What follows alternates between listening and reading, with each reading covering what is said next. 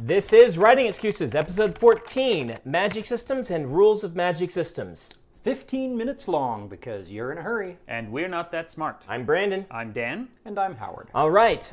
I often have, when I talk about magic systems, I mention Sanderson's First Law. So we're going to approach this podcast from the point of view of Sanderson's First Law. Let me interrupt really quickly here and just say that it's a big ego trip to name something Sanderson's First Law, but I'm going to go ahead and support you in it. Okay, It's good. named after me. It's named after my brother. Thank you, Jordo. Sanderson's First Law is that your ability to solve conflicts with your magic is directly proportional to how well the reader understands your magic system. What the heck am I talking about when I say that, Howard? Well, you and I conversed about this off-channel. The ability of the protagonist to resolve the conflict. Yeah. I mean, that's who is resolving the conflict. Right. Protagonist, main character, hero. Without opening that can of worms, for him to use magic, or for her to use magic to resolve the conflict, he or she has to understand it, has to explore it. And you can't have the perspective character exploring the magic without laying down some concrete rules so that the reader understands what's going on. Yeah. The biggest criticism over time about the fantasy genre from people who don't write or read it has been, well, you can just do anything so there's no tension. Exactly. Response to that, Dan? That's very true. And actually, the first example that came to mind was this is Star Trek. It was science fiction, but I consider this to be a fantasy thing. Is in the original series, whenever they had a problem that they didn't really know what to do with, Spock would have some kind of crazy new thing, like he'd grow another pair of eyelids, and all of a sudden he would, all Vulcans have a pair of radioactive eyelids, or some weird thing like that. And if you know about that prior to the problem, then the audience is able to put it together and go, oh, they're going to be able to solve this because of Spock's extra eyelids. But the writers of the Next Generation series actually said that they would write up to the point that the character started talking about the science, and then they would put in brackets and say technobabble here and move on. Which they were using that's horrible. That's completely and it's completely within at that point it becomes magic. Yeah. And so you get to that point, and when that solution surfaces at the last minute, then it feels like cheating because you've just used magic that the audience doesn't understand to solve a problem. It doesn't feel like cheating. It is cheating. Yeah. Yes, well, it is. One thing to understand is different books and different movies and different genres have different objectives. The purpose of this podcast is if you want to write good magic. And by good, I'm going to define that as your reader reads it and is excited about it and doesn't get the sense that you're cheating. In fact, feels like the magic is a strength in your books. If you want to make the magic a strength in your books, this is what you do. I'll take it one further. Yeah. You want the reader to believe in your magic.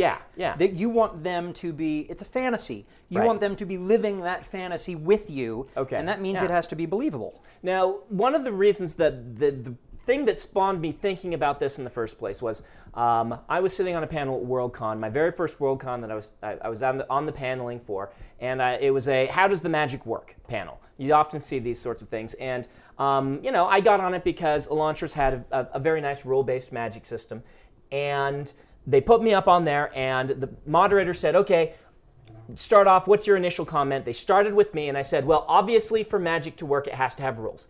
Everyone else on the panel looked at me like I was a complete idiot. I had just taken it as an assumption that magic always had rules. But we spent that hour arguing, and they were arguing for magic in books not needing rules. And I thought, there are some. I mean, we can think of some. Tolkien Lord of the Rings, his magic does not really have rules, or at least not rules that the audience he doesn't is privy explain to. it. And we can't tell the difference And that's why between... Gandalf isn't a perspective character. Exactly. Frodo is the character whose perspective we get. Gandalf, mysterious, wizard, creepy, scary, comes back from the dead. Yeah. We don't know what he can do. Yeah. But he's not really solving problems. He's running off doing other stuff. All we know about his magic is that he cannot personally unmake the ring. Yeah. And that's enough. Yeah. I mean, and Tolkien, we're not talking about how he's bad because he doesn't have rules. We're saying that he fits Sanderson's First Law very well. Yeah. Characters who solve problems don't use magic. They use other things. In characters Tolkien's world, in characters in Tolkien's world who do solve problems with magic, and there are certain cases, like when Éowyn kills the Witch King, that is because of a very specific magic rule that was He set up established. a logic puzzle Right. for Yes. us, and that Right. was very cool. So that works. It works really well. So what do you gain by having magic in a book or in a system where the reader doesn't understand the rules, where the characters don't understand the rules? Maybe Tolkien understood them, but he didn't explain them to us. What did he gain? What was the benefit of doing it that way? That taps into the collective unconscious. We've all had the dream where you are at school naked. Yeah. Okay? The fish out of water sort Yeah. of dream. When your hero is in a situation where he or she just does not understand how things work, that sort of magic system fits in perfectly. Yeah. And it can be a powerful force in the plot, Yeah. but the hero is not going to solve problems with magic. I think, again, Tolkien's a perfect example because those stories at their core are about normal people trying to deal with abnormal situations. We relate to Frodo and Sam trying to make their way in this world with no superpowers. And having a magic that we don't understand enhances that. It gives a sense of mystery, a sense of wonder. You mentioned superpowers. Yeah. We're going to talk about superheroes. We are going right? to talk about superheroes. Okay. We'll get to them in just a second. Dan, anything else? What do you gain by not explaining? Well, I think, and I'm probably going to offend a lot of Harry Potter fans here, but Harry Potter to me is a world that, for the most part, does not have a rule-based magic system. Okay. And that's what you gain through that is ease of access. The spells that they are doing, they're essentially shooting magic guns at each other. Yeah. That's Harry Potter's magic system. Now, I will argue and say Harry Potter's, it's kind of in between this because a given book generally outlines its rules very well, but then ignores them a lot of times for the next book. Yes. The Harry Potter magic system is similar to the X-Men magic system. When we start talking about superheroes, I think the connection will be clear. Now, pause here for an advertisement. Time for the Tor Book of the Week. This week, the Tor Book of the Week is the Science Fiction Hall of Fame, Volume 2. The Science Fiction Hall of Fame is a collection of SF's greatest novellas of all time, chosen by the Science Fiction Writers of America. Includes short stories by Isaac Asimov, E.M. Foster, Frederick Pohl. The Science Fiction Hall of Fame, new in hardcover from Tor. Wow, I'd buy that. I don't even know what the ad was. I've got that book. It was great. We're going to make you a liar. We're going to find one to put that you've never even heard of. Some horrible thing. Yeah. Okay, let's talk about what you gain by explaining your rules. Now, a perfect example of this are superhero magic systems. And I want to make a distinction here between rule-based magic systems and magic systems with a rationale. When we're talking about, in this podcast, we're talking about rules and whether you explain them to your readers, not whether you've worked out the backstory. That's world building. We're talking about how the magic works. Example, X-Men. The X-Men. The rationale behind the X-Men superpowers is the mutant gene. Yeah. That's world building. And there's all kinds of pseudo rules affecting the mutant gene. But when you find out that someone has the mutant gene and is a superhero, there is no inherent rule system built into that rationale to tell you what their ability will be. Right. Yeah. The rules come in when we start looking at that character. And the easiest one to look at is one of the most popular, Wolverine. Okay. He has healing factor, which means he's really hard to kill. He's pretty dang strong. And at one point, he was surgically modified so that his bones have adamantium in them. Yeah, and he's got knives in his arms. And he's got knives in his hands. Yeah. And a bad attitude. But the rules of what Wolverine can do are often based around the fact that, well, he's a meat shield who you can have him take a bullet for you, and then he's going to get back up. Right. Yeah. I like Superman. Superman, you ask anyone who has any sort of vague understanding of Superman, what he can do, they can list for you what he can do. They know the rules. He can fly, bullets bounce off him, yada, yada, yada. You ask those same people who, if they're familiar with Gandalf, what Gandalf can do, nobody knows. That's the difference between rule-based and not rule-based. We're not talking about whether it's logical. Superman is not logical. You're from an alien planet, boom, you have all these magic powers. Now, Superman has been broken and repaired numerous times. Yes. Yeah, I mean, in the Golden Age Superman comics, he was picking up a new power every week. Yeah, and that's a good thing to point out. That's the spirit behind in the Superman the movie. Right. Superman the movie, Superman 2. Superman 2. He kisses Lois Lane, and she forgets. Where'd he get that? Now, talking about Superman, maybe as a tangent, I have to point out that a great portion of my youth was spent watching the Super Friends cartoon and shouting horrible obscenities at Superman because he could never remember his whole repertoire of powers. It's like, no, you have laser eyes, you fool. Yeah. You don't want to forget about your powers, but that is a tangent. Well, that's why the rules have to be there. Right. You have to know the rules because your readers Right. will have figured out the rules that you've laid out for them. Right, and I'm known for writing very rule-based magic systems. This is kind of what Mistborn is really cool rule-based magic system that the reader understands most of the rules right from the get-go. I explain them in the first few chapters. What do you gain by that? I'm just going to answer this myself because I know the answer. I don't want to give a leading answer. For me, what I gain, why I write this way is I gain the ability to use magic to solve problems so I can make the heroes clever. In other words, I give them a set of tools, I give them a problem, and then I show you how clever the characters are by having them manipulate those tools in ways you did not expect. That's what I love to do. What else? There's something else that you gain from this. My daughter just today came in and was talking to me about Mistborn and said, "Boy, how cool it would be! How cool would it be if one of those Allomancers could stand on a car?" Yeah. So here's my 12-year-old has gotten herself embedded far enough in your rule system that it has captured her imagination. Yeah. Capturing the reader's imagination in that regard, especially doing it in large numbers, is the sort of thing that you can take to the bank. That's a very good point. What else do you gain? What do you gain by explaining your rules? This might fall into the cleverness umbrella, but I think you gain a lot of foreshadowing. You get a lot of story devices, because once someone understands how things work, you put one piece into the puzzle into place, and your readers who understand your system will go, "Oh, that means this and this and this and this," and so you'll be able to foreshadow things that way. Yeah, the surprising yet inevitable. Every Exactly. plot twist you want to be surprising and inevitable. Killing the Witch King is an excellent example. Establish a rule. He can't be killed by... No man can kill him, is the rule. This creature no man can kill. So what happens? A woman stabs him in the face and kills him. At least in the movies, that's how it goes down. I can't remember how it goes down in the books. She stabs him somewhere.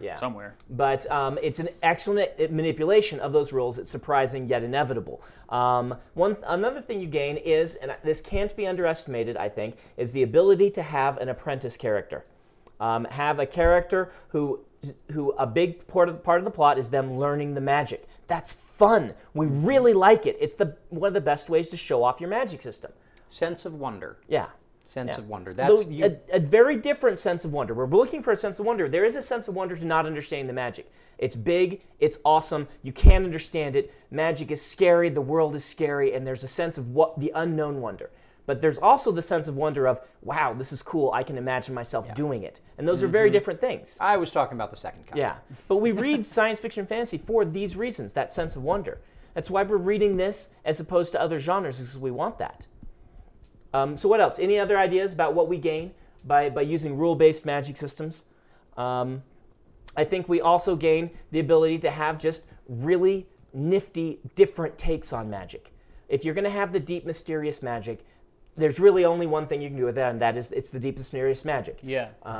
But like, to follow what you're saying right now, you couldn't have, with Deep Mysterious Magic, Mistborn. Yeah, that series could not exist. Could not exist. And I've read several other books of yours that have entirely different magic systems. Larry Niven's series, The Magic Goes Away, and The Magic May Return. Both have a very firmly rule-based magic system. Yeah. And again, by rules, we're not saying good logic of rationale, how it came to be. And people make that mistake in their heads all the time when I'm talking about these topics. We're running a little bit of time. We're running low on time. Let's do final words talking about this, about 45 minutes each. Howard, do you want to go first? 45 minutes each. 45 seconds each. Okay, Howard. I'm all set. I'm all set. Here we go. To sleep here. Okay, 45 seconds. What do you got? Last words on writing magic systems and rules. I don't know jack about writing magic systems because I've never done it yet. Okay. All right. We wasted all that 45 seconds to talk to us. We'll go to bed. Okay.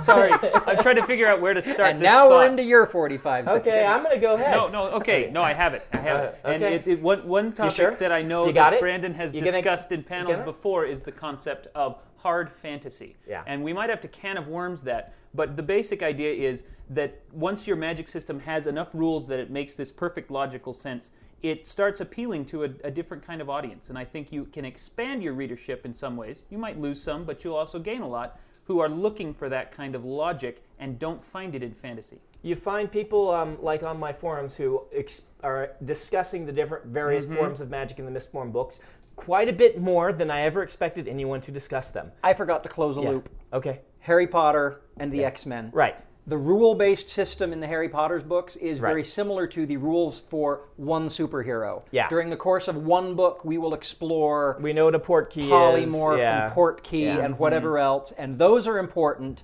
but in the overarching series, the rules are not as concrete. Right. Yeah. All right. Well, we're out of time. I think there's more to talk on this topic, so we'll come back next week and talk more about magic systems. This has been Writing Excuses. Thanks for listening. This podcast is brought to you by Tor, a leading publisher of science fiction and fantasy.